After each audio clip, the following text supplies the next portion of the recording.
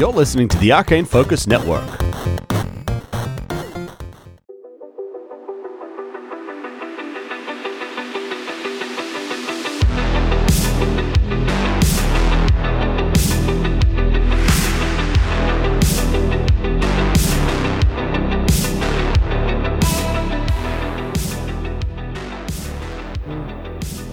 How about I'll ask the questions then. All right. You can MC this part of the. there I'll we go. MC this part. Yeah. I'm done. Yeah, I I'm like done MCing running stuff. things. I wrote this one, but on behalf of Mari. Thank you very much. What was in the zoo at Tabrid Minor? I must know. So Zombie those who- animals. zombie animals. Yeah. Okay. Thought so. Like Yeah. just And all you kinds planned- of weird and you wacky planned- things. You're like, No, see, I'll say what I'll say now. I'm gonna get into this in a little bit more detail later, but not everything was fully fleshed out on Tabard Minor because it was too big. But for the zoo, when you guys started talking about it, then I started thinking about it. And what would have happened was, as you were like on your approach, you had been walking along and things started to get a bit more muffled, a bit more quiet. Walking along and the ground's getting kind of sticky and you're like, what the hell is this? And you're looking around and suddenly you realize there's these huge webs around the place. And then before you know it, zombie spider. Oh, that would have been so cool. Yeah. That would have been and good. then, I would yeah, have enjoyed that. get into the zoo. Definitely would have been a zombie gorilla. Oh, cool. Yeah, which or the I space mean, equivalent. A space Yeah. gorilla. No, I think there's like gorilla type Sarsaparilla. creatures in That's the best kind. yeah. But yeah, that's what would have been at the zoo. So Okay. Oh, I'm glad I Good know. answer. Did you have maps or anything for any of these other locations? no, it was Or on were a you like preparing as-needed those? basis. Yeah. It was on an as-needed basis. Yeah, right. Yeah. Cool. All right, next one. So, if everyone casts their minds back to the earlier episodes when we were running errands, basically for Ferrari and Calderon, and dropping things off, and there was a bunch of interactions we had kind of on Castrovel, was it? Where the Akiton. No, Akaton, Akaton. sorry. Yeah. So the question is, could we have uncovered or learned more about Calderon's plan in those early episodes when we were running errands for him? Like, was there NPCs we could have talked to or clues we could have uncovered that would have given us more of a clue about what was going on earlier? My straight up answer to this is I don't know, because whilst there was a story that you guys were playing through, you were playing through it in your own way. So I wasn't really, I put the offers out there and, you guys accept them, you don't, whatever. But yeah, if you had have spent more time and if you had have dug, I don't know, maybe you could have. Like, I don't know. If we had spent less time joking about mummies and more time trying to uncover the truth. Yeah. Yeah. Okay. This next one was this is another one from me that I was curious about. I felt like while we were traversing above ground in Tabrid Minor, it felt like slow going. It felt like there were zombies everywhere. It felt like our cars were running out of petrol and we were getting blocked everywhere. And it was generally a hard slog going over ground. And then, Tom, I felt like there was this moment where you almost had to beat us in the face with a reminder that there was a subway, and we were like, "Oh, we should go into the subway." And then it was like, "Oh, boom, we're in the fucking, where the refugees are and all that sort of stuff." Yeah. Was that a deliberate thing where it was like we had to get to the underground in order to sort of advance through, or could we have kind of battled our way over ground, but it would have taken 70 episodes or something? Yeah, you could have done like whatever you wanted to. Essentially, it's the offer's there. When you guys have your discussions and you talk about what you might want to do, I listen to that and then put out offers that might relate to that. So, yeah. Okay. Yeah, so I mean, yeah, you could have definitely gone overground and traversed it. Actually, part of me is disappointed that you didn't spend more time above ground, because I actually have a very, I have 2 or 3 separate random tables that Yeah, for what you can run into. Yeah, or- for things that you might run into. Some are dangerous, some are not dangerous, some are just like features and things like that. So I didn't actually get to use that all that much. that was Okay. going to be my follow-up question to that. Like, did you have anything specifically prepared for us to keep like traveling over ground? No, it's just like the idea was you would have passed by bigger things, you would have seen stuff, you would have encountered things. Like the story kind of would have just made itself up as you went along. Were there any other types of zombies? No, just the ones that you guys were introduced to.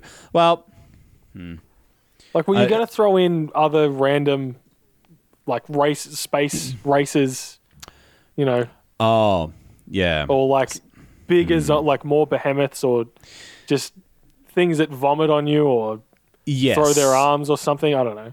Yes. Short answer, yes. I have. Yeah, so there are a few different types. So I've got some stat blocks here, as I named them: skeletal zombie, shambler, hunter, breaker, allied, Ben, swarms, and Is there a smoker in there? Did you just lift this all from Left 4 Dead? no. Yeah, so there was a few different types. So say, for example, in the car park, the fancy boy, the fast one, he was a hunter zombie. So like they're considered intelligent. They're more like clickers in Last of Us. Yeah, they won't know. just run after movement. They'll actually stop and assess the situation. As you found out, they were actually quite deadly. And there were certain areas where, that heat map I described when you guys were in the refugee camp, that actually exists. I have one of those. Oh, really? Yeah, wow. Yeah, that's cool. And that's what I cool. would use when you guys went into a certain area, then you would encounter certain types of zombies. So, Yeah, that's and there was very like cool. different swarm strengths as well. So like the swarms you guys got in the car park, I think was only a medium swarm. But there was a large, and I think there was a gargantuan as well. Wow. That's like instant death party. Well, good thing we went underground. Yeah, they can be pretty bad because essentially what happens is once you're grabbed, it's very difficult to get out. And as they move, you get pulled into the center. Yeah, wow. Yeah, but then the benefit would have been if they keep moving, you actually come out the other side. If they, they're going to attack you as long as you're in there. But then you make it to the other side, and you can kind of get out from the other side. Yeah. But the closer you get to the center, the more the damage dice increases as well. Yeah. You guys That's luckily didn't encounter that at all, but yeah, that was a thing. So I know this next question is one that we've asked constantly through the campaign, and we've given Murray a lot of shit about. It's but referenced many, many times. many gosh, times. it But has, for hasn't those it? who don't remember, when let's we took relive it again, when we shall took we? the job to deliver the medicine to Tabard Minor, the job that was meant to make us all filthy rich, as we were coming out of drift space, Mari got asked to roll some perception rolls. Yes, I Wasn't it did. during? It was like I Was feel it like it was during or- three different We just times. came 'cause out it took of. us like no, that's when we You're right. blew There was up, but more than one yeah, roll there was like down. three That's a really times good because it point. took us like 2 weeks to get through the drift to get there, right? Yeah. So then you like I feel like you were asked at least 3 times to roll these perception checks, and each time And it was all of like them 11. very low. yeah. Very low. might have only been Very 2, low. but But the question is, if what would have happened if Mari actually got high enough perception rolls before the ship blew up? Would we have detected it was going to blow up? Would we have somehow been able to save the ship? this. I know we'd said we'd This get is- through some This of is these how the questions sausage quickly. gets made, guys. But this is actually a really, really big one. And not so much the content, but the implications for the rest of the show. So I'm not always the world keeps on functioning as you guys do stuff. I sometimes am, but sometimes I'm not. In the sense that it's like, oh, well, let's take a detour and go over here. It's like, well, the bad guys' plans are still going. It's like, yes, I conform to that. Absolutely, I do. But in this circumstance, I was so... I mean, it was essential to the story that you guys kind of... At that point that you were committed to going to the planet, you needed to be on there, right? And you needed to encounter this thing. So it actually would have been a completely different experience. The timeline would have actually been different. And wait, so hang on. So you're saying if the perception rolls are high enough, we would have had a completely different timeline and experience. So that's, ended up like, on the planet. That's where it splits. Like the result, like that's not necessarily. She wasn't even looking for bombs at that point. It's just like whatever he had a DC in mind, and if she doesn't hit it, that's where that's where this branches off into a different timeline. But the DC was probably so high because Tom wanted to run a zombie thing.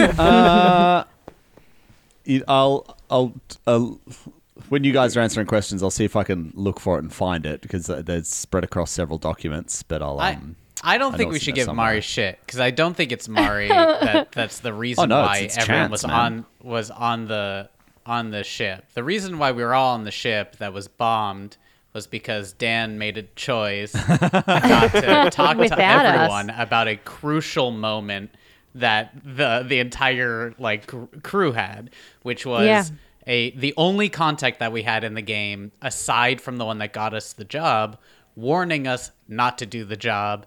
And then not telling the rest of it, beyond anything, it probably would have given Mari advantage on perception checks if she was aware that something weird is up. But no matter what, I rolls are rolls.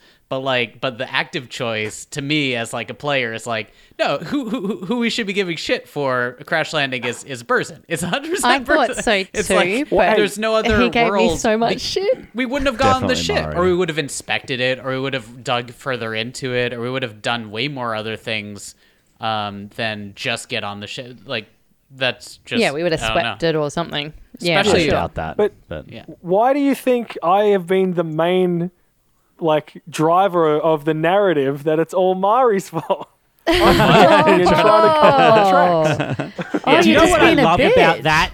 Do you know what I love about all of that the most? And I've remembered this, which is, as you all know, I've got no memory at all, so it said a lot. But I remember, can't remember if we did it on mic or not, Dan. But when we were talking about it afterwards, you were like, guys, I'm really sorry. I've been fasting for the last 12 hours because I'm on some weird diet and my brain wasn't thinking and I was tired and grumpy and I just didn't realize what was going on when fucking Ferrari called me with the warning. So I love that the fact that you were on some weird one meal a day fasting diet type thing set us all off on this path of not discovering the bombs on the ship. And then you just blame me. Yeah. Thanks, bitch. Convenient scapegoat. Hey, everyone needs a scapegoat, right? But I genuinely thought that Ferrari was calling me not even as a warning to say don't do it because we're going to bomb it. It's we wanted the contract sort of thing. Yeah, but that you could have asked more questions. You literally were just or consult with the crew. Yeah. No, that wasn't Burzen's. That wasn't Burzen's. Sure. Never. Yeah. What's it called? MO. Modus operandi. Modus operandi. Yeah, that wasn't his MO at the time. It was. Yeah. I'm the captain. I make the decisions for the crew, and I want to make this money. So, and they'll benefit out of it. So, all good. Yeah. Well, Thanks, Edgecomb. Making this call whether my blood sugar's low or not. so how Tabrid Minor would have differed was you would have arrived and delivered the cargo, but as you deliver it to the city center, that's when the outbreak would have started and you guys would have been caught in the middle of it. In the middle. Wow. As it kicked off. Cool. And That so would you would have have been been really cool. Yeah, so it would have been a completely different experience. But as well, at that point, there would have been a bit of a faction as well. So the rich Capaxi who were trying to be protected. They're getting all the medicine and all that sort of stuff. And then there's like a bit of an uprising happening because like the poor ones aren't getting their medicine. Shit. So might we have been able to get off the planet? Might we have been able to get off the planet much faster because there was already ships all leaving and we could have just like jumped on a ship and fucked off, sort of thing? Or had ours work? Maybe. I mean, you're in the middle of a city. Why would there be an interstellar craft just sitting right there? You know what I mean? You still would have needed to get to that. And I think it potentially would have been more difficult to move through the city because, it would have been mayhem. Fucking mayhem. Yeah. The opening scene of Dawn of the Dead versus, season 10 of The Walking Dead. It's... Yeah, trying to survive that day one. Just that would have been insane. So yeah. I actually really liked the way it was introduced a bit more slowly, because like we crashed out in the wastes, and then we made it to that outpost, and just the trudging down like through the coral and the sea, like the way you described it with the green sky, and then. When we make it to the outpost and you can hear the sound of the tarp in the wind against the cyclone fencing. Yeah. Just it's so vivid in my mind. It's awesome. And then like you hear the thumping inside the car and Astra opens a door and Buzz is like, stop, and then just starts shooting. Yeah. It's I really enjoyed the introduction to it, and I got so excited that we're on a zombie planet from that point. Yeah. Me too. As soon as I realized it was zombie themed, what was going to happen, I was very excited too. I didn't realize how long it would go on for. Like, not that I didn't enjoy it, but I sort of thought, this is like more like a minor stopover on the way to kind of some bigger shit. But the way that that was like half of the adventure season, I thought was quite cool. Yeah. All right, we'll keep going. So yeah, I'd hope so. What was the original game plan for Brandon before we adopted him? Before you adopted him, nothing. He'd just get off the ship and continue on his merry way. Yep. Hang out in Castrovel. See you later. Can I ask, what do people think of the fact that we adopted him? Do you think that was a good part of the story, or do you think that was just overcomplicated? It gave good RP moments. Yeah. But I like it. It can be annoying as a GM to play an NPC like that. That's just constantly around the party. In the party. The crew, because we didn't really have a real like long convo when we created our characters prior to starting, and I was really focused on playing someone because I just played in a campaign with Tom where I was like, murder, like I will murder anyone. It was a home game, right? And so I was committed to, in the new game, to playing someone morally good, won't kill even if given an opportunity, like would love to just resolve things peacefully, and just like a good-hearted person. And when we jumped into the first few sessions, it became very apparent that like we don't really gel as a crew. I don't know how Tiny like got onto the ship and was kept on the ship. Either way, like he was there. And so when Brandon was introduced and then kept, it became such a thorn for Tiny because it was this young person that was so eager to do whatever the fuck the captain wanted, which was another vote for mayhem, murder, like immoral things that Tiny felt that truly pissed, I think, like really like pissed Tiny. There was like this element of like, well, another person's against, and this kid doesn't know shit, he's younger than me or whatever, and like he's just going for, it just felt like Tiny might have had like an offer of maybe we could be a conscience, or like that might have been some kind of a push and pull. But the minute it became 3 versus 2, or really 3 versus 1 and 1 abstention on most on most decisions, it became so difficult, I think, for me as a character, or like Tiny being in there to like have that opinion, because then it just felt like he was nagging, and I hated those conversations after a while when it was like, maybe we shouldn't do evil or murder or stealing or some shit. You know what I mean? But so from my perspective with adopting Brandon, it felt so much like it made it for me. It felt like it made it harder to be be my guy in what I was hoping to do, and kind of made Tiny compromise a lot, which kind of felt rough, but it was an interesting adventure to go on, like to feel like someone who's like trying to pull people into a direction and then not being able to. So it was an interesting experience, but I think that showed up a lot in how I like how Tiny, when I was playing Tiny, treated Brandon, which was like, fuck you. like truly fuck you for, turning this into like a huge, like a super majority and also for like usurping a place of like, I guess youthful energy and all that kind of stuff. So there was an element of that made me feel like, and there might have been a world where Tiny wasn't so morally like white hat, in which he would have taken Brandon under his wing more and been like, let me show you the ropes, bro. Like I'm your big bro or some kind of shit like that. But it wasn't in, it would have required a real retooling for the character from my perspective. And I don't think it didn't feel, right to suddenly be like, you know what? Tiny's down to murder.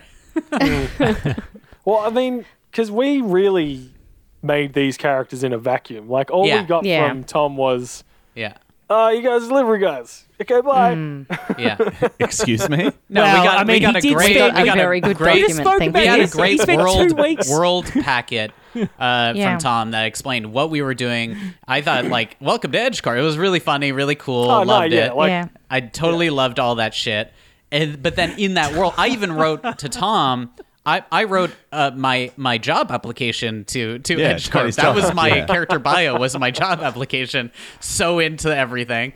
So yeah, but we did it independently of each other. So that was a very interesting thing. When our first session together, our first practice session, we're starting to get to know each other, and then the real first session of the game.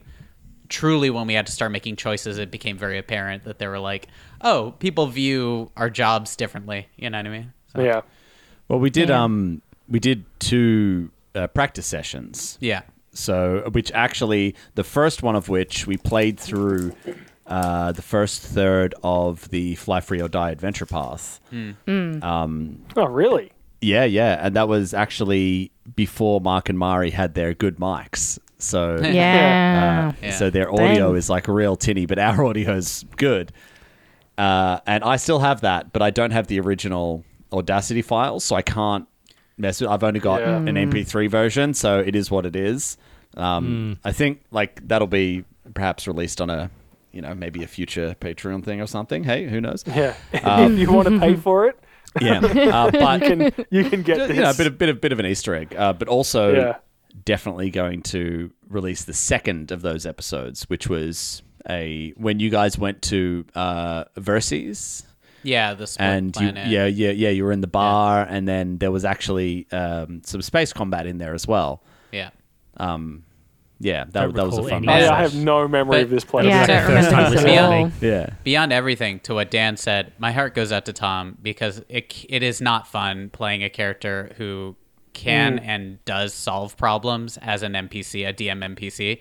It's got to be struggling, because it's like, oh, no one has mysticism? Guess what? This guy has. You know what I mean? Yeah. It's like he's a natural fit, but also like you don't want to be the one to solve your players' problems, because then suddenly it's less like they're playing and more like they're like living with you playing the game. You're just forcing a story. Yeah. Well, I think that's what that part of it wasn't actually too bad. There was only a few moments where I felt at the risk of like steering for you guys. The fact that he was young and often ignored or made fun of made it easier to not like give an opinion or something. But while we're on Brandon here, because I don't know if there's any more questions about him, Ben, I have a question for you. Sure. Ooh. So, not obviously, like as I think the character of Brandon, because especially like when I handed him over to you guys, I had a large document about how he felt about everybody. Yeah. Well, hey, I handed it over to you guys, and they handed it to you, Dan. So like that's a you problem. Thanks, guys. You do Man, I good was struggling to voices. keep up with one character sheet, dude. Like, But so he was a legitimate character with thoughts and feelings and everything, and during the casino, when you guys had that little fight in the alley with the androids and the two Vesk, to me that was a Brandon and Tiny, because I mean Astra was like almost going to go, but then you're like, no, I'll go, and I was like, oh, okay, maybe this will be like a team building moment, like maybe they can actually do this, like maybe there'll be a bit of an olive branch or something. But then Tiny just went the complete other way, and he was like, fuck off, get out of here. Tiny only did that when fighting when it looked like it was going to be a fight. Prior to that, I honestly think if Brandon never approached Tiny, and I think Tiny was also just like so despondent at that point. I think by that point he went to the guy at the casino and was like, I want to give up my suite. I don't want perks. I don't feel good. I don't want to work for a crime boss. I really just want it to be like Joe labor, or not labor, like Joe do a good job, driver, like Rosie the Riveter style. You know what I mean? Like, and so going out on that thing, I thought Brandon might approach Tiny, and maybe he would too. But then it became a combat, and then if it was a combat, Tiny already was like, he made the choice where like he should. I don't know. It's like when I saw that moment, I saw him thinking, I'm not gonna let this kid murder. If anyone's gonna murder right now, it's gonna be Tiny. And he had already killed so many people, like in the recent episodes. He was like, I'm not gonna let him be like what I feel. Even if he in my mind, I was like, he doesn't know the toll it's gonna take on him when he reflects on this. And if he can stop this from happening, that's why he immediately was like, get out of here. You're dead to me if you don't. Because it was truly like, you're gonna be the thing I don't want to be right now, and I'd like you to leave. And then he chose to stay, which I think infuriated Tiny of this feeling of like, I'm doing you a favor, and this might cost me everything to do you a favor. Yeah. But like, that's truly where he was at, where it was like, and then he stayed, and then even healed him, and it was like, I don't want to feel good after, it's like someone like helping you when you want to feel like he wanted to externalize that pain, right? With being knocked down, maybe barely, like even if it was like nearly dying at that point or something, there was an element of like, let me deal with this and you get out of this like ship. There's that reminds me of a Poorly Drawn Lines comic where someone's like, I'm mad, and someone's like, here's a solution. He's like, I don't want a solution, I want to be mad. Yeah exactly. Just burns it. Yeah. Okay. So that's interesting insight. Thank you. Yeah. That's when I broached that subject with you of like, maybe Tiny might want to apply for apply to leave at some point. And it was also just a thought of like, he's not gelling super well with the crew, and these convos continuously happen where it's like, should we take a job that's a major plot point? Which like, I'm not dumb. I know structure of TTRPGs. I know when Tom goes, the biggest job of your life is right like on your doorstep. He's like, not asking. Yeah, he's telling. Yeah. There's like a moment where it's like, I could arrange this for you, but then like the way it's described is so the opposite of what Tiny was. There was an element of like, I could bring a different person into this mix, that might be more suited, and it's not impossible to write someone off of like a game. They can show up later or some kind of thing, and I didn't realize there was a deadline before we'd get marooned, but that's when I was offering like slightly. I was like, I like stuck my toe in the water like, hey, what if I was playing someone new? Yeah. One thing. So you get stuck on a zombie planet. Yeah. I haven't had anything to say about Brandon yet. Let me finish. Yeah. Add something. Give us your perspective, darling. Yeah. Please. Well, no, it's more of a question, because like it was Sawbones really that was like, hey, I've just watched you witness your wife die. Join us, like be one with us. Here I am around? Yeah. but you and Burson, both of you were like, join us, we're gonna look after you, we're gonna take care of you. And then like the very next episode, you guys are just hassling him, and all three of you were just giving him shit. Yeah, but it wasn't just like a little bit of shit. It was like I didn't feel like hazing so much as like. I mean, hazing is just bullying. I agree, Mari.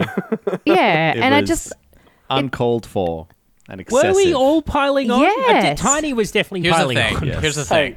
Like Burson was just like, yeah, okay, you can come. He wasn't like super enthusiastic about. Mark loves. No, you were like. Mark loves to like throw bombs into any situation. Yeah, like that's his game plan. Run away. So the minute that Mark realized that Tiny didn't want Brandon on the ship, Mark was like, "How do we make him on the ship?" I could feel it. There's a moment when Tiny said, your application Tiny said, form, Tiny said, "You're not a Yeah. member of the crew because you haven't like gone through the application process." And then the immediate reply was Mark saying, "I'll help you do it. I'll sign the documents. We'll get it like speed run." So like, so that's why he the push, and then beyond that, the Mark, I think Mark also liked the idea. Like, I was like, oh, well, there's a game here of let's shit on Brandon. So then Mark's joining in, and then if Mark's joining in, then like Dan's joining in, like because it's just a bit. And so if you're wondering why we piled on, Tiny was mad. Mark wanted to join into the throwing shit, and I think Burson was like, fuck yeah, all right. Yeah. It's just that's my take. Like, that's my hot take. Beautifully. Yeah, I didn't have anything against Brandon. It was just fun. He was a you guys DM NPC. did. We were able to just. No, but like from a story point of view, like you had the whole like father moment with him about, come on, kid, join our crew. I'll look after you, kind of dad-like stuff. And then I think that was then more you guilt were just because Anya Hill had just been murdered. Yeah. Yeah. Well, yes, but. Yeah, it might have been guilt, but you've gone on this really beautiful sort of like touching thing where he feels like welcomed and loved and finally like he's got a place where there's a father figure that actually wants him around, right? So he's just come from a planet where his dad literally doesn't want him around. Yep. And his wife has just died and you guys are like, join us, we'll love you, we'll care for you, you can be one of us. And then you're just like, get off the bridge, you suck, you can't do this, you're really shit here. And as a character that was, I couldn't see why that was happening so much, but I can see that from a character point of view, I don't get it. But from a Mark and Dan point of view, I do. We learned to parent based on our experiences with our parents, right? And Burson Barry didn't have was a a great bad dad? relationship with Barry sounded good, He was man. the best dad ever. He was the nicest guy. Barry was good. Played he catch was a with nice you. guy, but I agree. Baz sounded brilliant. Takes you to the game. From Burson's perspective, didn't want to borrow it. And that's what he had. That's the relationship he had to base his relationship on with Brandon. Been a short campaign if Burson didn't go to military school. Jeez. Yeah, I know, right? Yeah. I was kind of shocked moment for Burson. Yeah, it was a fun moment for Daniel.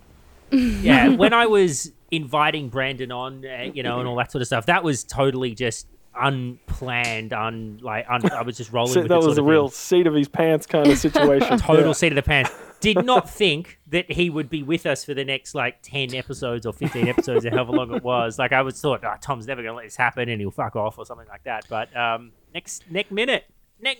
Well, actually, I think the minute he dies on a zombie planet. Before you guys were, one of the questions or something we were talking about was choices that you guys were making. I think it was about the information. Like, could we have gotten more info? And that when I said I don't know, that's a prime example of that, because I had just assumed that you guys, it would be, it's all real sad. Let's drop them off and off they go. And then you just continue on with your jobs. But no, you guys want to keep them. So I'm like, okay, well. Good one, Mark. Let's roll with this. And I remember I was on a hike with Kieran and I was like, they're keeping this fucking NPC. What do I do? How, I need, should I just blah? Should I blah? And, we had this big talk. And there was a world where because I have different notes. In one of the original notes, he there was a world where after his death, he ascended and was in the same realm where Desna was. And like after the final battle, it's like, Desna's there and you see Brandon there and he's like, hey guys. But that was like a very early idea. But I think part of what stopped that was, I think for that, he would have had to have had a really close relationship with everybody on the crew for him to play such a pivotal role. And because of the razzing and the relationship with Tiny and stuff like that, it's like, I was like, I don't think it would fit to have him be that. So I still like the idea of him having a connection there. And it worked out really, really fucking cool because, Mari's Astra was all about Desna, and then there was these beautiful moments that these guys had, and it kind of, put these characters on this trajectory, and it worked out really nice, much, much better, I think. Yeah. All right. So enough about Brandon. This is probably the question I'm most excited about. Maybe the second most. But I want to hear from every player and Tom. What was your favorite role-playing sequence from the whole campaign? Like when you think back of all of the just sort of like RP that we had between ourselves, what stands out for you as your favorite kind of bit? And I'm going to start with Mari. Oh, there you go. And I'm going to start. Well, that would have to be, I have never laughed as much as the fart gag in the Seren Ray. Like for me, just no joke. I forgot about that. Yeah, I have not laughed that much in as long as I can remember. I started crying. I laughed so much, and it's just the fart jokes for me were just hilarious. And I don't even think I could say anything because I was laughing so hard. That whole part was done without me. But you guys hilarious. all just sort of like silly. We had to stop and walk away for like 5 minutes. It was just so good for me as a that episode left me feeling hilarious and good afterwards. Shout. Yeah, it was so mine was sweet, very right. It's so silly. Oh yeah, so silly. The fact that the priest was in on it is so dumb. I love how we were wrecking ourselves for about 10 minutes about it as well. Like it wasn't just a one-off. I'm laughing just thinking about it. That was a good one. That for me, that was definitely my favorite. Yeah. Good shout. So silly. Shout. All right, Ben.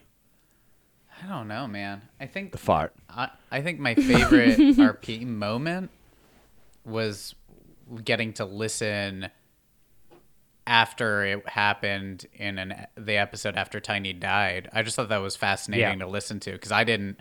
I wasn't there for the recording, and it felt super weird. Yeah. Wait, what? What do you mean? The way the edit worked out was because of the length of the fight and the post sessions and stuff. So the way the episodes pan out is the last 20 minutes of the fight there, and like Ben's present for that. But then I edited it in with the part where you guys get into the apartment as well. You run away and get into the apartment, and I put that into one episode. Ben wasn't actually there for all of that sequence, That was fascinating. Right. And then beyond that, I guess for something I was involved with, I really loved getting to write those final recordings and to share them with you guys. That felt really nice. Yeah. Tom gave me the ability to like say bye as a character, which was really nice. And then felt cool.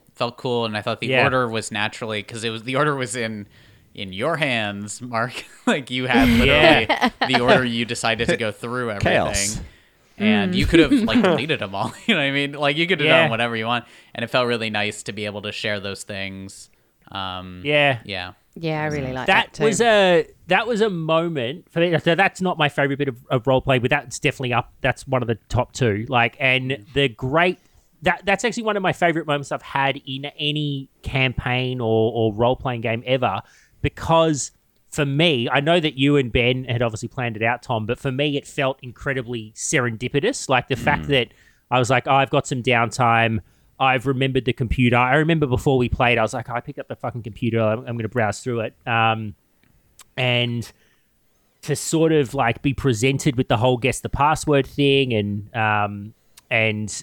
all of that, and then getting in, like I had no idea that was going to unlock this whole, like basically the whole episode. Yeah.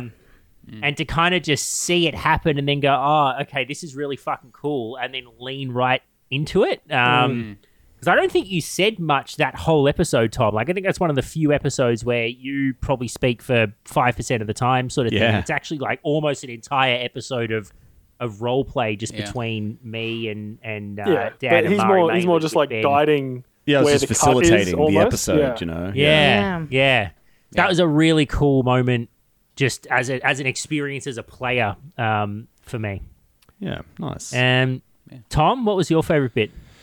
To bring it back around to Brandon, was at the casino when Sawbones came and had a chat with Brandon one-on-one. Yeah.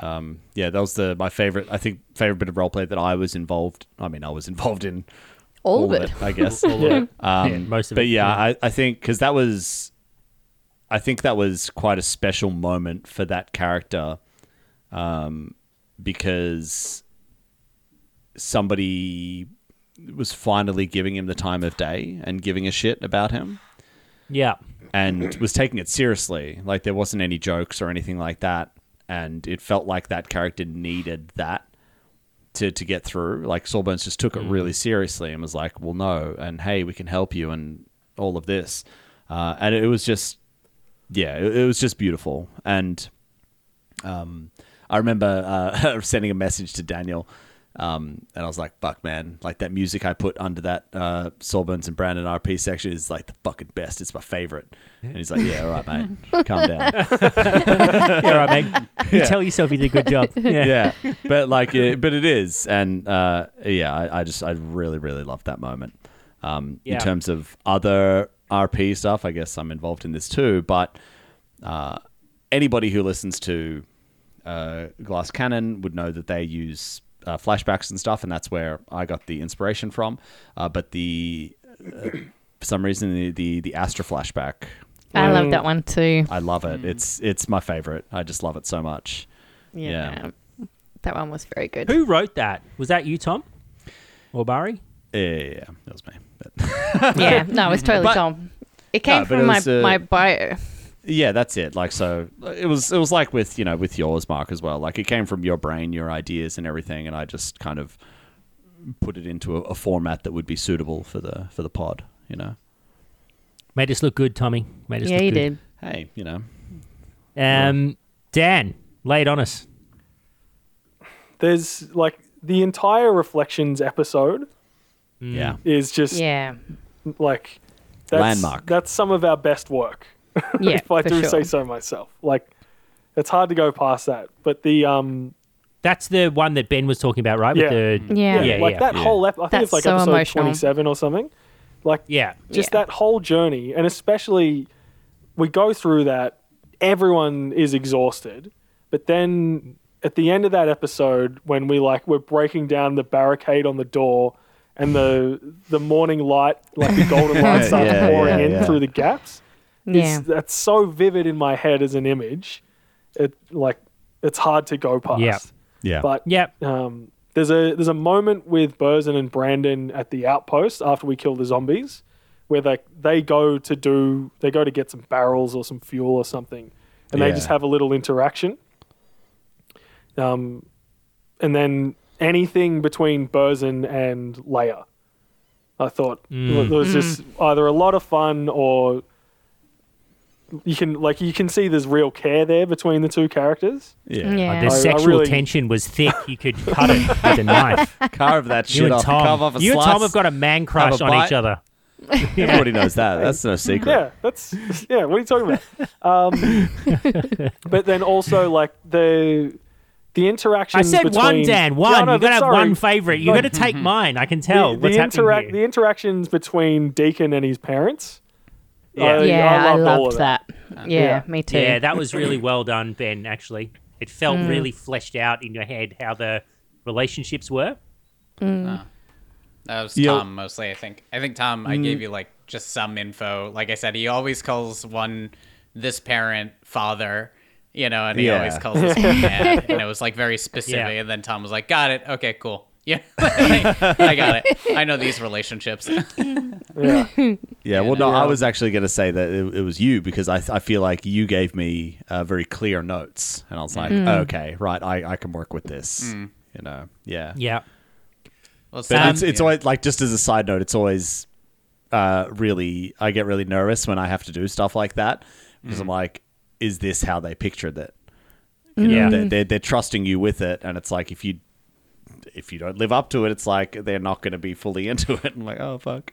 I think it's like improv, right? You got a yes and, or if it really is out of the box, if it takes you out of the thing, then maybe there's a situation where, I don't know, for me, if I would have been like, hey, could we pause for a second and be like, I feel like there's something happening. And I was hoping for a little bit of, or this is how I probably would have done that. If I it just really didn't think my dad would be like, hi, Ashford. I picture my dad would give me more loot. I just feel like my parents had this relationship with me where they give me all the cool items that are far above my level. Yeah.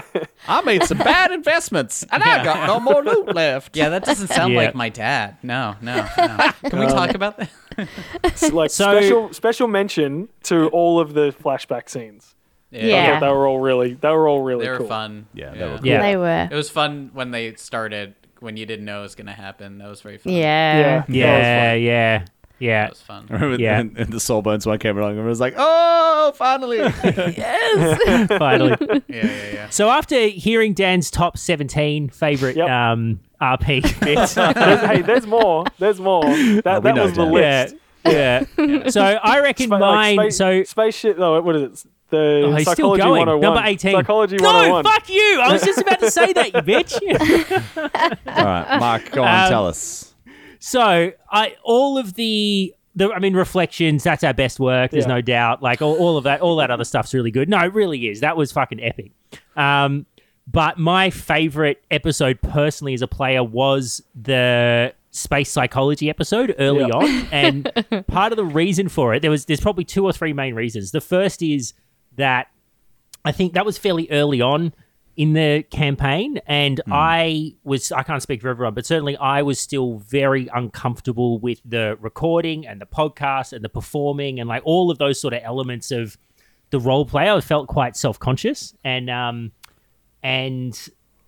remember feeling that way for before that, and then we went into that episode, and it was one of those examples where we didn't talk about that episode beforehand. That was totally like, I came in with this idea of wanting to have like a full fucking sit down psychology thing, and I was pushing it, and I could tell for the first like minute or two, like everyone else thought, oh, this is just a bit, we're not actually going to do this here. And I was like, no, we're fucking sitting down and having a fucking conversation about what happened. And I think everyone sensed it after the first like minute or two, and then everyone was like, oh cool, yes, and like I'm leaning into this, like we're gonna fucking build on it and it's gonna be cool. And it became kind of a whole episode in its own right. And so there was it was quite a cool conversation. It was quite fun, and everyone leading into it was great. But that gave me quite a lot of confidence. That was like a turning point in terms of my own confidence in the recording of the podcast and playing. And I think as a group of people who were playing kind of with each other, like that was a nice moment where we actually just went, no, we're going to go for a long bit of role play and we're going to build on it and all of those sorts of things. So that for me was a bit of a turning point. It may not have been the best kind of RP to listen to or whatever, but it was an important kind of moment, I reckon, in the podcast. In terms of how we were communicating and working as a team. I give a shout out to Tom, because this is just from like running the game perspective. After that sequence, I remember it distinctly. I think that was the first time anyone ever got a token of inspiration, and it was given to you. And that's one of the things where it's like you can have those moments and it feels cool to do it, but then to have the GM recognize it and say it out loud, like memorialize it with a moment, and then later on be like, oh, I'm going to use this token that I got from that thing that we all felt, whatever. That's I'm just saying, like, a shout out to Tom for calling that out, because it's good. It's like good GM practice, you know what I mean? Because like I can see how you feel about that moment, but I think it's even more like established when someone calls it out and says like, that was awesome, you deserve a thing, to like commemorate it. You know. Yeah. Yeah. Yeah. Nice. So, what other options for getting off Tabrid Minor were there? So the whole like win this ship in a prize competition thing seemed like a long shot. Like it seemed like we could have not discovered that or whatever. Like, is there other were there other ways off? Yes. So there was the one at the convention center that was real. That ship was definitely there. There was also one if you had explored a little bit more, eventually you would have found like a luxury house, and there would have been like a panic room where there was a small one man like escape vessel sort of thing, and that would have been like the option there. It's like somebody could leave and go and get help and bring it back, sort of thing. That would have been cool. Yeah. Those are the ones that I had written down. So it was just those three. I'm sad that didn't happen. That sounds cool. I love the idea of a split podcast kind of thing where it's like, record your shit, split the party. You wouldn't know if you didn't tune in or to each other. Like the party wouldn't know if help was coming. Yeah, and that'd be really cool. Kind of sad that didn't happen. Yeah. On a scale of 1 to 10, how willing were you, Tom, to role play a sex scene between Dan and the Fox? What does 1 mean? 1 means I am deeply unwilling to do this, and I cannot think of anything worse than having to role play a furry I'm just slightly unwilling to do it. 10 means I've actually already recorded it, and I'm publishing it next week. Yeah. Probably like and a same 4. question for Dan. What about and then you, for Dan? us to listen to it. Yeah. I'd be a 1. You'd be a 1? Not a sex scene, but like it was. So what we can take from this is that Tom's a bit more keen than Dan on this interaction. Hey, I'm just an open GM. Like I'm, if my player wants to do something, you got to listen to what your players are comfortable with and what everyone at the table is comfortable with, and Dan is not comfortable, which is totally fair. I picked up pretty early on that Dan was like, "I am not a furry." Not for me. Yeah. He was like, he was not into Leia, like because she was a wolf. I think if Leia was not a wolf or fox, she was a fox. I think if she was a fox. I think if she was like more humanoidy, like Lashunta or something, I think it might have gone differently. That's just my personal feeling, though. Well, I'm a 10 out of 10 for wanting to listen to it, boys, just for the record. So, if you ever overcome your weirdness, Dan, you can keep that in do mind. it yourself. You've got an audience. You can do your own fanfic situation. Maybe there's an OnlyFans in this. I'd subscribe. So, Ben. So what we've learned from this is that Mark is a furry, or at least I'm just wide open, bro. Furries. I just, I'm up for anything. It's more that he wants to listen to us. Read out a sex scene, Dan. He likes it. You're aroused by our voices, and that's fine. Yeah. You don't know this, Tom, but I just one track you and go to sleep to it, like those deep, velvety tones. I actually have a friend who listens to the pod. Sorry, and he's like, I'm sorry, Tom, but your voice helps put me to sleep. I was like, that's cool, man. No worries. I have a comforting voice. Such a positive spin on you sound boring that you just did then. That was great. I have a comforting voice. I have a face voice, for radio, so mate. So. Yeah. All right, this is a question firmly for Ben. So, as the only player character to have your character die... It's not true. Who? Dan's character died, right? Well, this leads into the second part of the mean. question. Sorry. I know what you mean. Mid-campaign. Yeah. This I just question don't want was anyone to before forget the that finale. Dan failed too. It's not failure to die. I just thought. Hey, I chose to. All right. Dan, didn't you bring your new character along? You should be level 8. Yeah. Hold on. No, please don't. Sorry. The question is, yeah. What are the pros and cons of being able to start a new player mid-campaign, and what is your reflection on your time as Tiny? How did you want to make Deacon different? Well, it's about 3 questions. Yeah, he kind of went over it. Yeah, a character as the stepdad of your another player. The pros are you can kind of re-examine. What I did was I examined not what I thought the party needed in terms of like I know that was said a few times with Dan saying purpose-built character, but it really wasn't. Honestly, what I did was I kind of looked at the interactions we had. Mechanically, it's what we needed that more than we needed. Like what we really needed was a soldier, right? Like if you really wanted to come in and like support us that way, you would have been a soldier or a Solarian or something. What I just looked at the RP moments and how we acted as a group, and I felt that I just tried to like kind of take stock of what I felt was fun and what I felt mixed well a little bit to make it a little easier to slot someone into the group faster. So I knew immediately like the stuff that wasn't working right. This kind of super moral, lawful person felt like it wasn't going to fit. So that was the pro is that you can stop that kind of like the cycle and without needing character growth.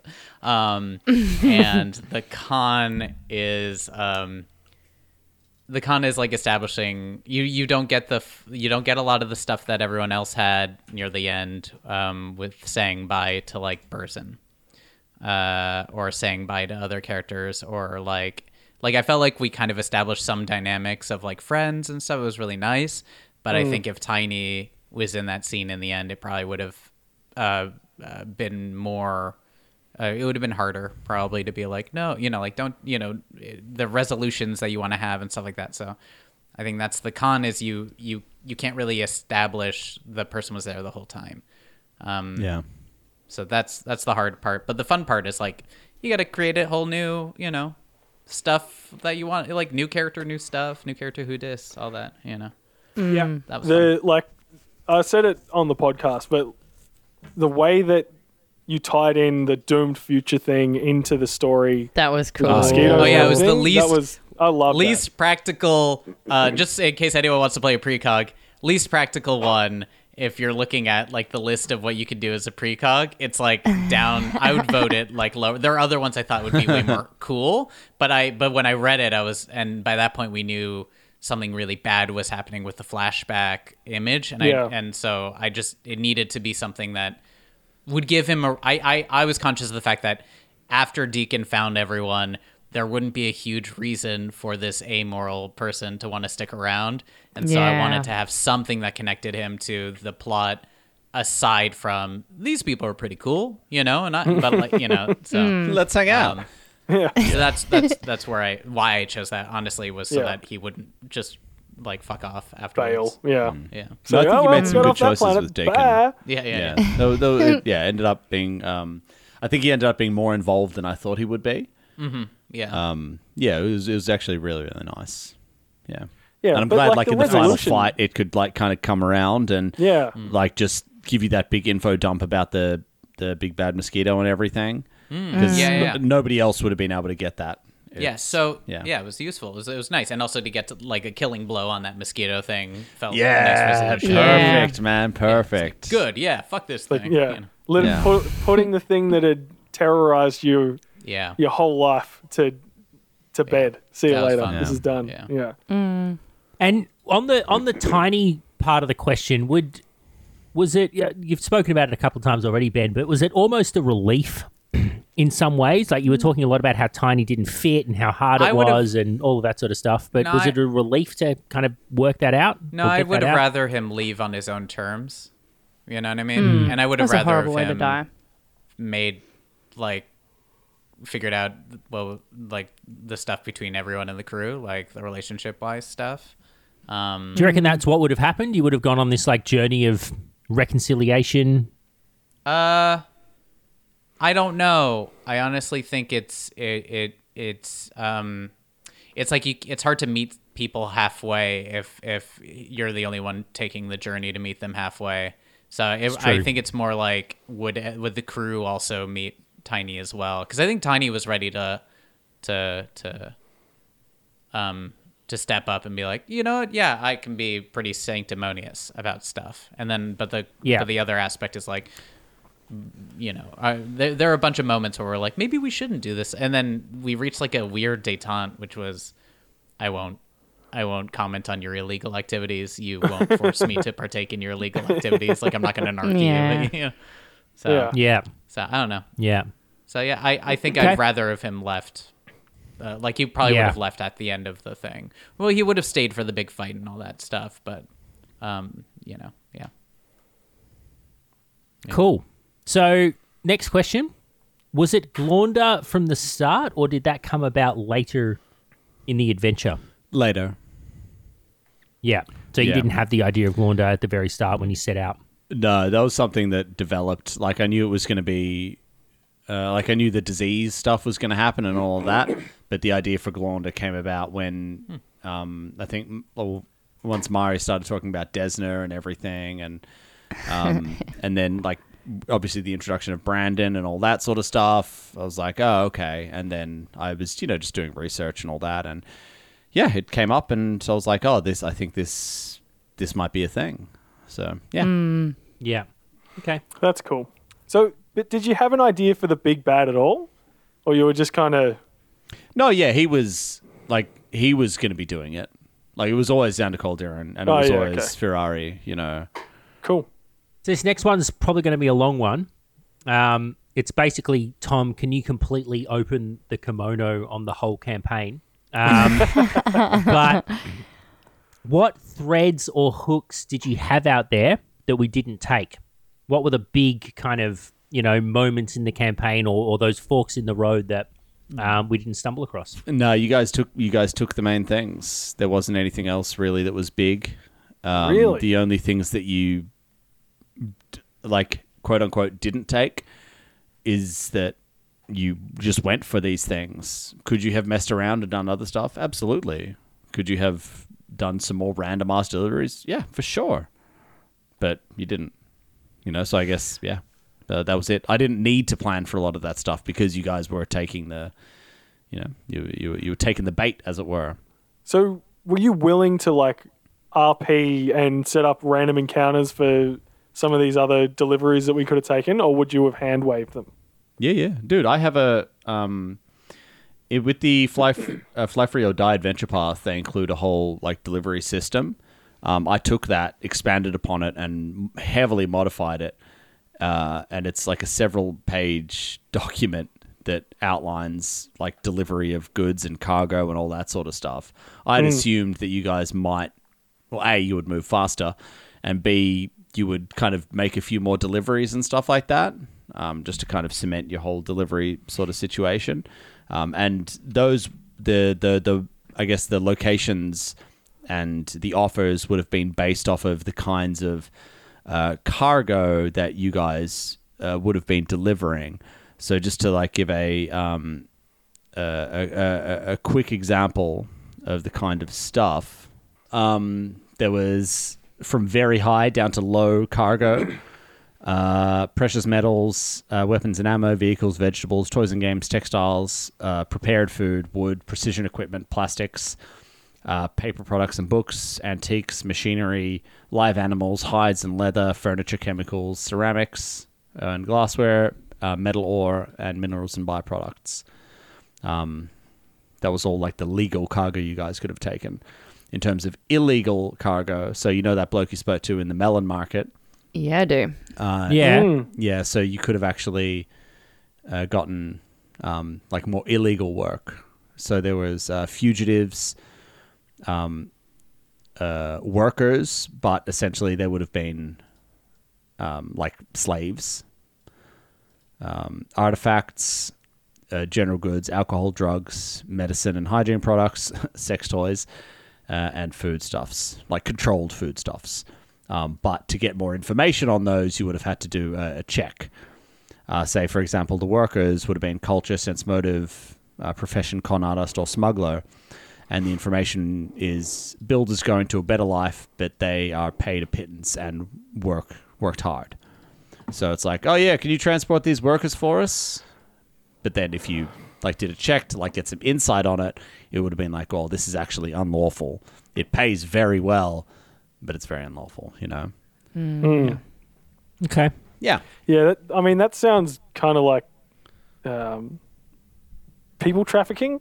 That is trafficking. It was definitely, 100%. yeah, it definitely was. Really not like say what you will about Burzin, but he's not into people trafficking. Yeah, but like, what I will say is like this stuff wasn't wasted because it helped me build the world in my mind. So even if we didn't use any of this stuff, like, I don't care because I then understood what kind of world it was. So yeah, that's fair. Yeah. All right, couple of quick fire ones, Tom. How big and how much action did you have planned for the mall before we completely bypassed everything? So just to remind everyone, we had been building up to the mall. We discovered there was a ship there. It was a hell of a journey. There were grappling hooks involved.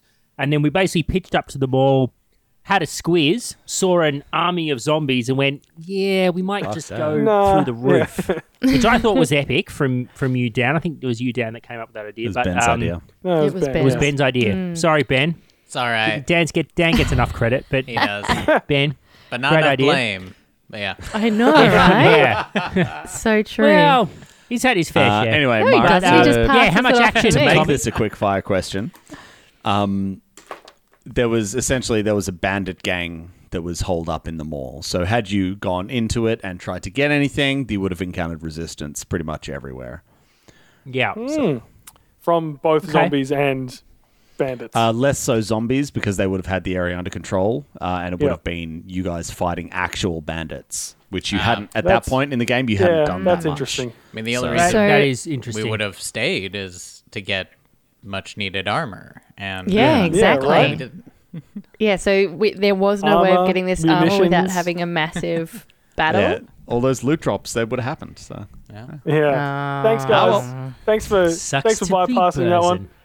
You're welcome. Yeah. Like, it's funny because we were in the mall and we had access to essentially just about anything, and then we left and we're like, oh, we've got no money. Where could we possibly have gotten the supplies we need to assault Xander Calderon? gee, I don't know. Right.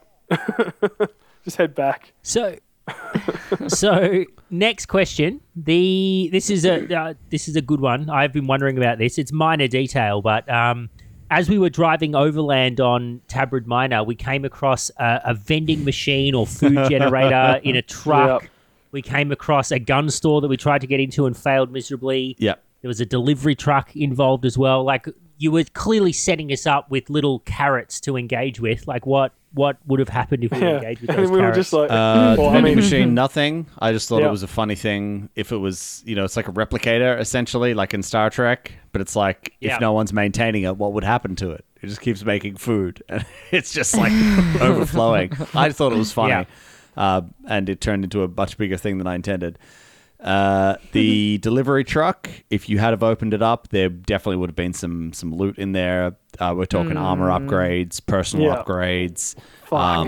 like all that sort of stuff. So no weapons and armor, but there would have been like a lot of like items upgrades. and Yeah, cool all shit. that Yeah. sort of stuff. It would have been full of all that. If only someone The wasn't gun shooting store? off random. No. That happened well after we'd gone past the delivery truck. Thank you very much. Okay. Yeah, the Listen gun back. store. You guys would have been able to arm yourselves up. Not like some crazy weapons, but you probably would have been able to upgrade each of your weapons and maybe get like some heavy artillery, some explosives, that sort of stuff. Grenades and stuff. Yeah. And it's like it Yeah. probably wouldn't have been a fight to the death with the guy inside as well. He probably would have surrendered. So Yeah. Okay.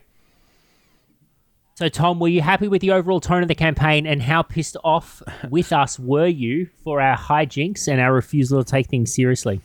yeah, I think there was definitely moments where I did get annoyed when you guys weren't taking things kind of seriously. Certainly, I did. But I think I managed to ram through enough seriousness. Like you'll probably actually notice there's a shift after, I think probably like after episode like maybe like 16 or 18 or something, I start to lighten up a little bit because like I knew like all of this really bad shit was coming, and I kind of just wanted to keep the world like a little bit darker, a little bit dull sort of thing. A little more grim. Yeah. Yeah, and then kind of just ease into it a little bit more. Yeah, but I mean, you can't be, pissed off and be like, fuck you guys, but was I, yeah. Take my game more seriously. Was it what I didn't want it happened? to Like, be grimdark, you know what I mean? But I would have appreciated, sometimes, like, fewer jokes, yeah. Aww. Early on, I think. fun police. Yeah. Yeah. Yeah, fair enough. What if we just said no and went off and did something else? Would have been a pretty short campaign. Yeah. Thought as much. The other planets that we delivered stuff to, could we have spent more time exploring them? Maybe, but I don't know how much there would have been for you to find there, you know? Yeah. It seemed pretty hand-wavy when we were going through it. Yeah. It's like, yeah, you delivered, so you get this money. Maybe something interesting. Like if you had have done something you get this illegal, money and then you have to spend like 40% of it on maintaining the ship. Yeah, cool. Yeah. In the Ferrari fight, was the plan to curse Burzin? And do you mean curse Burzin instead of Deacon? 100%. I think he said on mic he wanted to curse Burzin. No, I thought I would end up doing that. My intention was not to curse any single player. The intention of Ferrari was whoever was giving him the most trouble and was nearby when he decided to do that, that's who he was going to go after. Part of me assumed that it was going to be Sawbones, but I didn't realize how up close and personal Deacon was going to be in that fight. I must admit, it did feel like when we combined the invisibility and the haste circuit and all of those sorts of things, that it was a bit of a Sawbones killer that you designed there. Like all of those are things that would have muted Sawbones' ability to kind of like constantly keep distance and all of those sorts of things. Yeah, pretty much. He had a lot of he was very mobile and he could do a lot of damage. Yeah, pretty dangerous fight. But yeah, in terms of like if I was making a list, I thought top of the list would have been Burzin because he had the melee stuff. Second would have been Sawbones. And honestly, tied last would have been Deacon and Astra. Yeah, wow. Yeah. I'm kind of glad that it was Deacon because I feel like Deacon had this really that whole sequence we did afterwards to get him uncursed. The dream like he had sequence this really was rich fantastic. backstory to draw from. Whereas I feel like he would have been thin pickings if it was Sawbones. If it was Burzin, I never wrote a backstory. It could have been his relationship with Barry. Just as a quick little side note there, that whole dream sequence thing was Daniel's idea. Good idea. Yeah. Mm. I mean, it's always doing, and like this comes from like 90s X-Men cartoons, but like exploring people's inner psyche, like physically, like going in there and doing it is something that always interests me. And the fact that you can do that sort of stuff reasonably easily in these kind of games is super cool. All we needed was a musical episode to really complete the the 90s sitcom kind of arc. Man, that'd be a cool curse. And a That would have clip been show. fantastic. Yeah, a musical curse. Clip show. We needed a clip show. Maybe this is the clip show. This is the clip show. All right, this is pretty specific. In the early campaign, we fought the Spookfish goblins, and the question is, Captain Reeg, what would have happened if the Spookfish goblins had boarded and taken the cargo? Would Ferrari still have offered us the planet-killing delivery jobs? There is no way you guys would have lost that fight. Oh. Okay. Because they were all little bitches, right? Even though they're goblins. Fancy dogs. It's even like if they boarded you still would have wiped the floor with them. Yeah. You know? Yeah, you were not losing that fight straight up. Yeah, that's why I was so confused when everyone was like, "Let's run!" And I was like, I was just naive. Well, that's from an RP thing. But just to, like as an aside, if you had of, then it might have been, maybe you would have been exposed to the true power of Ferrari. It's like you find out that those, goblins are fucking crucified in the markets of Akaton or some shit. And it's like, fuck, who's this guy? Yeah. For anyone that don't goes mess with Ferrari. back, for anyone that goes back to listen to those episodes again, I just want to confess that when we were in that fight, I still did not know how to play the biohacker character to the extent where I didn't realize that the needles that came out of my needler pistol do actual damage to players. I had just thought they just imparted biohacks. And so basically I thought I was this weak little like character that only buffed and debuffed. And so that was part of the reason why I dropped the smoke bomb and turned and ran, because I was like, I got to get out of here. I'm a I totally can't do anything here. Yeah. defensive character. Yeah. It was a real eye-opening experience when I realized that my bullets actually did damage. Well, because didn't you have the needler pistol and another pistol? Yeah. Yeah. Yeah. Or a sniper rifle or some shit for a while. No, that's right. When I first built my character, I had the needler pistol and a sniper rifle, and I took a weapon specialization in sniper pistols. So I fully thought I was going to be playing like a long-range character that was buffing and debuffing and then sniping. Which would have been pretty cool if I'd stuck with it, but the sniper mechanic just wasn't going to work. It's hard to be a sniper in these kind of games, though, because, like, generally the battlefield, maybe it's, I don't know, you have to have a kind squares. GM, you know what I mean? Yeah. And it's too dynamic as well. Like, in order to be a sniper, you really have to, like, move, be in one spot. and then set up, and then shoot. Like, so you basically waste 2 turns before you can shoot. Yeah, like full and action. By that time, you know, you got someone all up in your grill. All right, next question. How badass were the 2 clones in the launch pod that Sawbones cracked open in the second to last episode? They were essentially the fancy boy zombies, but hit harder. Yeah. Ben. So we could have taken them. Could have taken them. Maybe Sure, one or 2 it just character would deaths have only. depleted Yeah. resources. Ben, did Tiny have any other names planned for his zombie minions? Sebastian and Shelford were very funny. There are going to be more. The cool thing about that spell is you can cast it You just keep again. doing And it, I did the yeah. math, and I was like, oh, I can have 10 minimum at that level, and then the higher level I got, the more of them I could have. And it was like Michonne. yeah, it was just going to be like a little swarm that we could control, which I was very excited about because I thought like, oh, it'd be so just like to whoever did this to just have to fight an army of zombies too, and then we'd all just be chilling in the ship. Imagine them with top hats. That'd be pretty cool, you know. Like Loved just loved fun. the whole Opus top opulence. hat spa Yeah. bit Oh, in the That was Excelsior. hilarious. What was the name of the ship again? Opus opulence. Yeah. Opus Opulence. Yeah. Like everything's That a was a good monocle bit. and a top hat. Yeah. Cigars. That was yeah. That's very funny. What would have happened if Burzin lost his battle outside Leia's apartment? Prison break, baby. That would have been fun. Disappointment. Yeah, that would have been fun. Disappointment. I would have loved to do a prison break. He would have had to have somehow gotten a message to us that like he was in prison. Leia would have told you. Yeah, it's all over the news. But hey, Burzin was too busy wrecking those dudes. That fight went so well for you. Yes, It really incredibly well for me. It was ridiculous. Fire extinguisher right. was amazing. Yeah, the fire Yeah, that extinguisher was- bit was pretty good. If I do say Solid. so myself. What was with the black star knife, Tom? It was cursed. Yeah. Because the star knife is the weapon of Desna.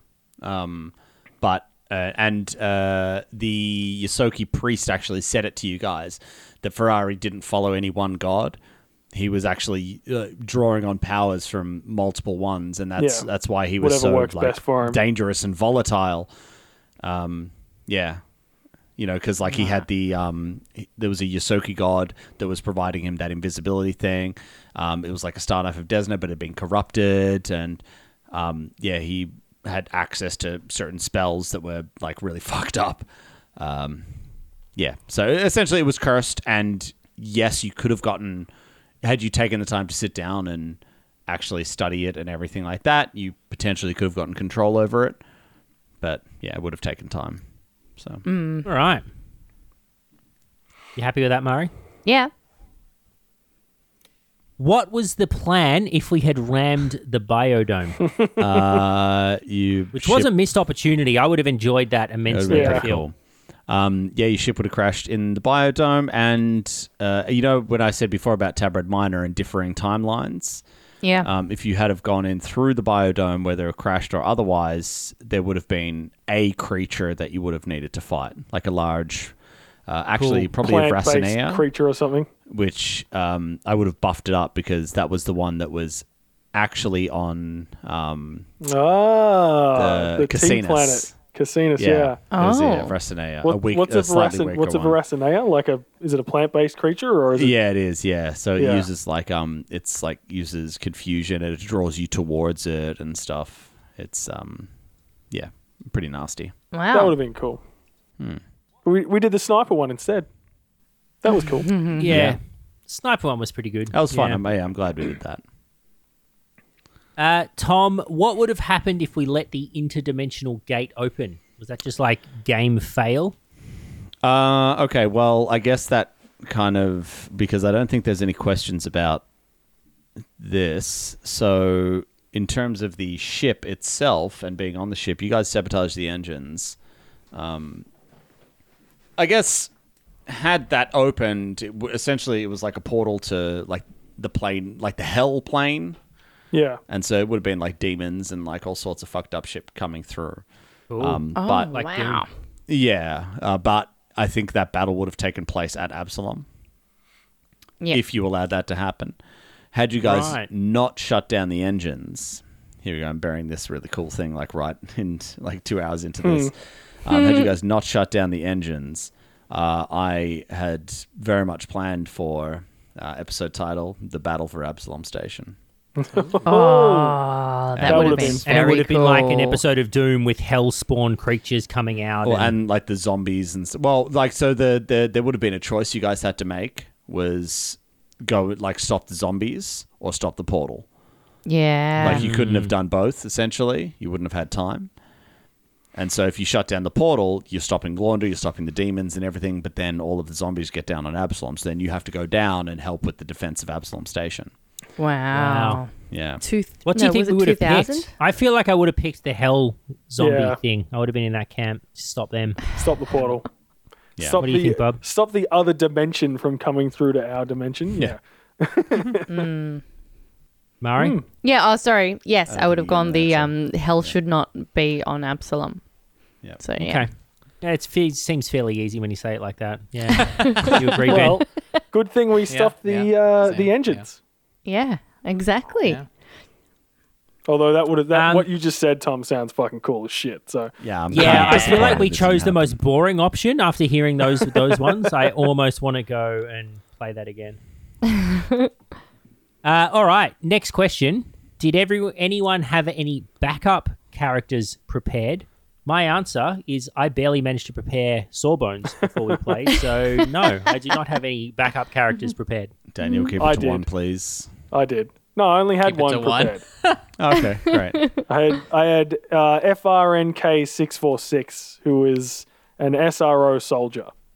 Oh, nice. Yeah. Wow. You could have called him Frank. Ben, did you just whip Deacon out of your back pocket? Yeah, I got to use mine. Okay. No, I didn't have him. Yeah, but yeah, I didn't prep it. I wouldn't have. Yeah. If I was going to prep a character, I would have prepared a Witch Warper. Like I was seriously considering Witch Warper versus Biohacker when I was setting Sawbones up. And if I did, it would have been a Witch Warper. Murray? Yeah. I did not have a character prepared, but I would love to play a Solarian. That would be very fun. Yeah. Solarians are so cool. Yeah, I'm yet to. Yeah, I want to do it. You got to played play. Solarian? You got to play a beefcake character in your next campaign. I think, Bob. Like you got to be a killing machine. I'm actually really looking forward to the build for the next one. Yeah, I'm excited. You can really be a killing machine in Yeah. Starfinder. Could be an actual Yeah. machine that kills. Yeah, Yeah. literally an android. It's very powerful. Yeah. What other mischief, Tom, could we have made on the ship? And I assume this is relating to the ship at the end, the meat ship. Yeah. Yeah. meat ship. Not much. Again, that was part of that was like a very narrative decision to make it very simple, single purpose, not expecting a small team to come in and fuck shit up. But Yeah. like it really felt like they had a real skeleton crew on board. They did. There was Literally. like, Because like, Yeah, like, literally. like the- why would they need them? yeah, I did mean that, guys. It's good. Because like, and I think I said it on the podcast, like they weren't expecting anyone to just rock up and start sabotaging shit or fucking shit up. They thought they were in the clear. So like, man. there was a total of like maybe less than 20 crew on the ship, and then all of the zombies, right? Yeah, pretty much. Yeah. I think if you guys did engage in the battle for Absalom Station, there was potential for a space battle happening outside where the Eoxian ships try to come to join the battle to drop off troops and like do their part. But yeah, that would have happened as well. Like very Return of the Jedi. Yeah, I was gonna say Battle of Endor type deal. Yeah. Yeah. That's interesting. Yeah. Tom, how did you plan for us to get out of the museum? I didn't. What do you mean by this, Murray? Well, we got out of the museum through where we parked the car, like the truck, right? And that's where we got swarmed and totally fucked over, right? We lost 2 of our characters. Yeah. So that was obviously, that was a bad call. So, like, what was the actual... Was there an alternative, or was it just our timing was bad, or our roles were bad, or, like, it went really badly? All right. If I may direct your attention to my stream. Yep. Oh, this is your hotspot. You will see the heat map that I was talking about before. Oh, wow. So as you can see, the Planetary Museum is right in the middle of a red zone, surrounded by orange, which is then surrounded by yellow. So I guess to answer the question, there was no good way out of there. Yeah. Yeah. You got lucky getting in there because you drove like over like a bit of an overpass and but getting out, very difficult. Yeah. Mm. Okay. So just on this, like looking at the map, was there any reason or did you prepare anything for any of these other locations? Only on an as-needed basis, man. Yeah, okay. The zoo. So this is one for all the players. How did everyone feel about there. or the players on the stream? How did everyone feel about their character development and arcs? Do you think you finished the campaign a significantly different character to how you started? And I'm going to start with Ben because he literally finished the campaign as a different character to how he started. Yeah, a little. I don't know. I felt like Deacon didn't have as much I mean, like his main arc was realizing that the stuff he was using had like a real purpose rather than just weird visions and shit. But yeah, I thought there was some character development there with him. I thought Tiny was on the road to something. I don't know what. But it would have been fun to see where he got. It did feel like Tiny was going somewhere, didn't it? Yeah, I think I think the path it was going was he was getting into like, fuck it. You know what I mean? Like, this is how you radicalize someone. You just, you know. Yeah. I think he was starting to get down to be like, let's just, if we're murdering stuff, let's murder it all. Like, fucking, it would have been a different Tiny, I think. I don't know. Full terrorist mode. I don't know. Jeez. I think for Sawbones, I don't know how you guys felt, but I don't think Sawbones had a huge arc. Like, I feel like Sawbones was quite a consistent kind of baseline character almost through the whole thing. Like, definitely got more confident and definitely kind of was in his pocket through the whole campaign, if you know what I mean. Like, I think he knew his place and he was playing it, but I don't think Sawbones had a huge kind of character development and arc, but I kind of didn't mind that at all. Like, I feel like if we're all on these massive journeys and all sort of doing our own thing, that might have been hard. I kind of liked that Sawbones was fairly kind of reliable and predictable through the thing. I don't know if that came across to everyone else. Yeah. He was the Rock, right? He and he was the mediator in most circumstances, where like other people might have, like there might have been tensions between other characters, but he was always like very neutral. Yeah, and generally very positive. Yeah. Yeah. I really liked Sawbones. Sawbones is good. I'm a fan. Mari, what did you think of Astra's arc? I think I would have liked her to have been more assertively good after the Tiny thing. I think to begin with, once Tiny died, I had made the conscious choice to be the voice of good, and the person that keeps the team on the right track. And I feel like I kind of lost that after a few episodes. So I think I would have liked to have pushed that slightly more. I think she did become more assertive and more She definitely sure became of more herself. assertive. Yeah, she was a bit of a closed mouth beginner and didn't say very much, and told Burson what she thought of him a lot, which she would not have done in the beginning at all. Like that was definitely not something she couldn't have done that. That was against what she thought. It was very much an internal monologue for that sort of stuff. So yeah, I think she had a fair amount of character growth. I think she had a very emotional journey out of everybody. She got attached to all the other characters a lot more than I think Sorbo's or Burson did. Yeah. Tiny That's not was... Well, at least from Astra's point of view, it sort of kind of felt like is that, she got really emotionally attached to, Burson was the father figure, and then Tiny was her voice of reason, and Brandon was, her sort of spiritual little brother that she was trying to get on the right track, and all these people in her life that she's trying to bond to after losing her parents. Like she felt really emotional about that sort of stuff. So she definitely had an emotional journey, but whether or not that was a developmental arc, probably, I think so. It just didn't kind of go where I thought it would. So yeah, it was a bit of a surprise to me. Yeah. Yeah. I kind of feel like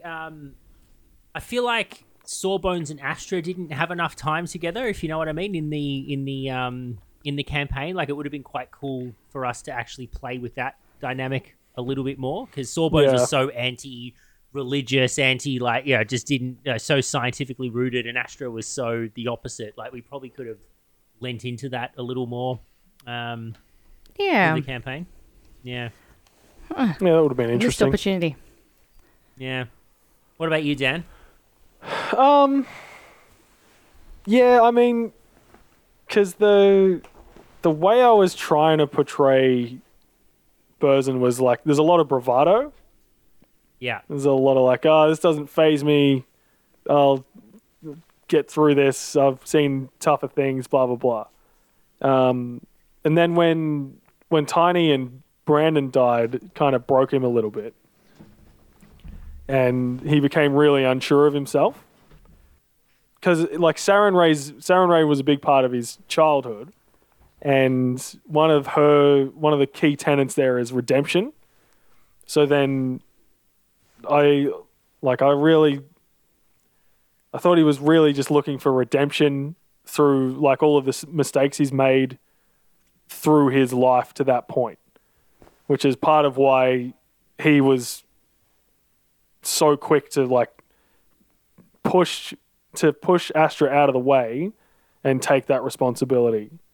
There's a way to redeem the choices that he's made.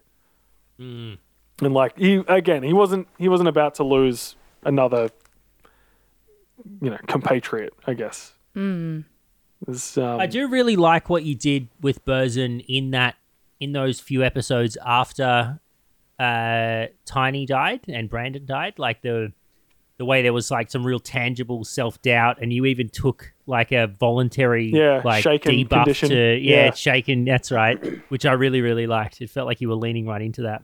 Yeah, well, because I don't know, it's just a way of kind of modeling in some PTSD from his past experiences.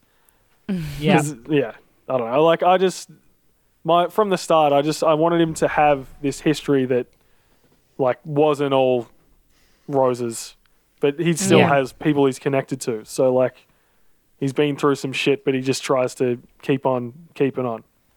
Yeah. Yep. All right. Well, so they're the questions from the crew. Yeah. Well, that's I think that's about it. So we got through your questions, got through fan questions. So that wraps up season 1 of Star Raiders. End of an era. End of an era. Yeah, so it's a year and change. Well, about a year and a half in terms of actual recording. In terms of releases, yeah, about a year and a little bit. So one of the things was season 2. Now, yes. Well, what I will say is, anybody who listens to the Arcane Focus Network or anything knows we got a lot going on, and we try to produce a lot of stuff. And I guess creating something like Star Raiders is actually a significant time investment, and it's been amazing over the past year. I wouldn't change a thing. However, over the next 6 to 12 months, we're actually going to be launching 2 new shows. Ben is going to be running What's My Role Season 2, Campaign 2. And Daniel is going to be running a brand new Pathfinder 2nd Edition show of Moons and Men. I'm going to be playing in both of those. And so recording and doing a third show isn't quite in the schedule at this point in time. Additionally, all of us have lives outside of this. We don't get paid for this. It's something we do for fun. And so I mean, there was always a plan for a Star Raiders season 2, and I mean, you guys know what it is, what the concept is, and Mari even started building her character. Good, Mari. Good job, Mari. I've taken your homework. Notes. Yep. Yeah. But yeah, the fact is, we just can't juggle that many shows. So I'll take this opportunity to say that Star Raiders is going on a little bit of a hiatus for probably minimum of 6 months, and it will return in the future. In the meantime, we have a bunch of one-shots that we have recorded in playing in the Starfighter system that we are going to release over time. And as well, in the meantime, we're just going to use the channel for, experimenting a little bit, trying out, again, just some one-shots, some official published ones, some homebrew ones. Just all sorts, really. So the feed will stay live. Stay tuned. But in terms of another long campaign, it's going to be a little while before something kicks off about that. But that being said, definitely check out the other 2 shows. We're going to be probably launching them ideally early next year, early 2023, which was you can find info for both of those on the Arcane Focus Network website. So, yeah. Now, if you don't like what you just heard, and you want Starfinder and Star Raiders to continue immediately, here's what I want you to do. Get on Twitter. Or Twitter is probably the easiest if it's whatever. If it's still around. Yeah. If Elon Musk hasn't driven it into the ground Twitter aggressively. Or Reddit or Facebook, fans? and I want you to communicate with us and tell us a quote, Tom's wrong. Star Raiders must go on. Hashtag bring back Star Raiders. Now, if you do that, I guarantee you, we will adjust this timeline. So get in there, comment and share it, bring it out. The more people that listen, the more people that talk about it, the more we feel like there's a community that we're building here, and we'd like to engage with it. So, and a big thank you to everybody who wrote questions here and sent them out. That it touched all of our hearts. It was wonderful to see, and to see people listening and engaging with it. It's already beautiful. Yeah. But I want you to prove Tom wrong. Get that campaign earlier. Tell him how wrong he is. As listeners, you have the power. Absolutely. Bring it back. Well, thanks guys for sticking around for that 3-hour chat. It was it was great just to kind of hang out and record, and just without the structure of an episode. There, it was quite nice. Thanks everybody no rolls. for no having rolls. Like issues with the hand here. I was about to reach for a dice, but I don't have any here. I love rolling them all away. Yeah. So before we go, With the just want to sage. say a really big thank you to everybody who's been listening. We look at the stats for the podcast, and we can see that people are listening and enjoying the show.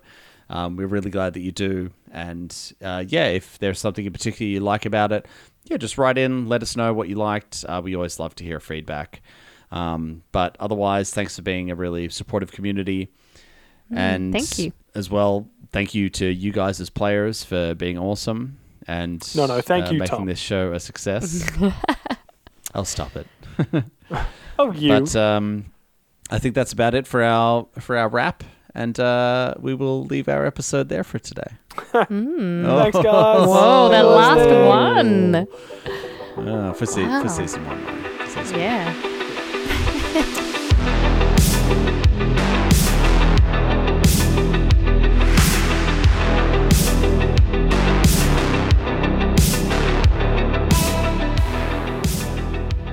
Star Raiders is an Arcane Focus Network production. Be sure to rate and review us on your favorite podcast app. You'd be amazed how much it helps us spread the word.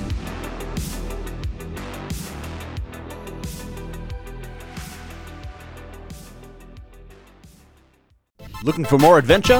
Head to arcanefocusnetwork.com.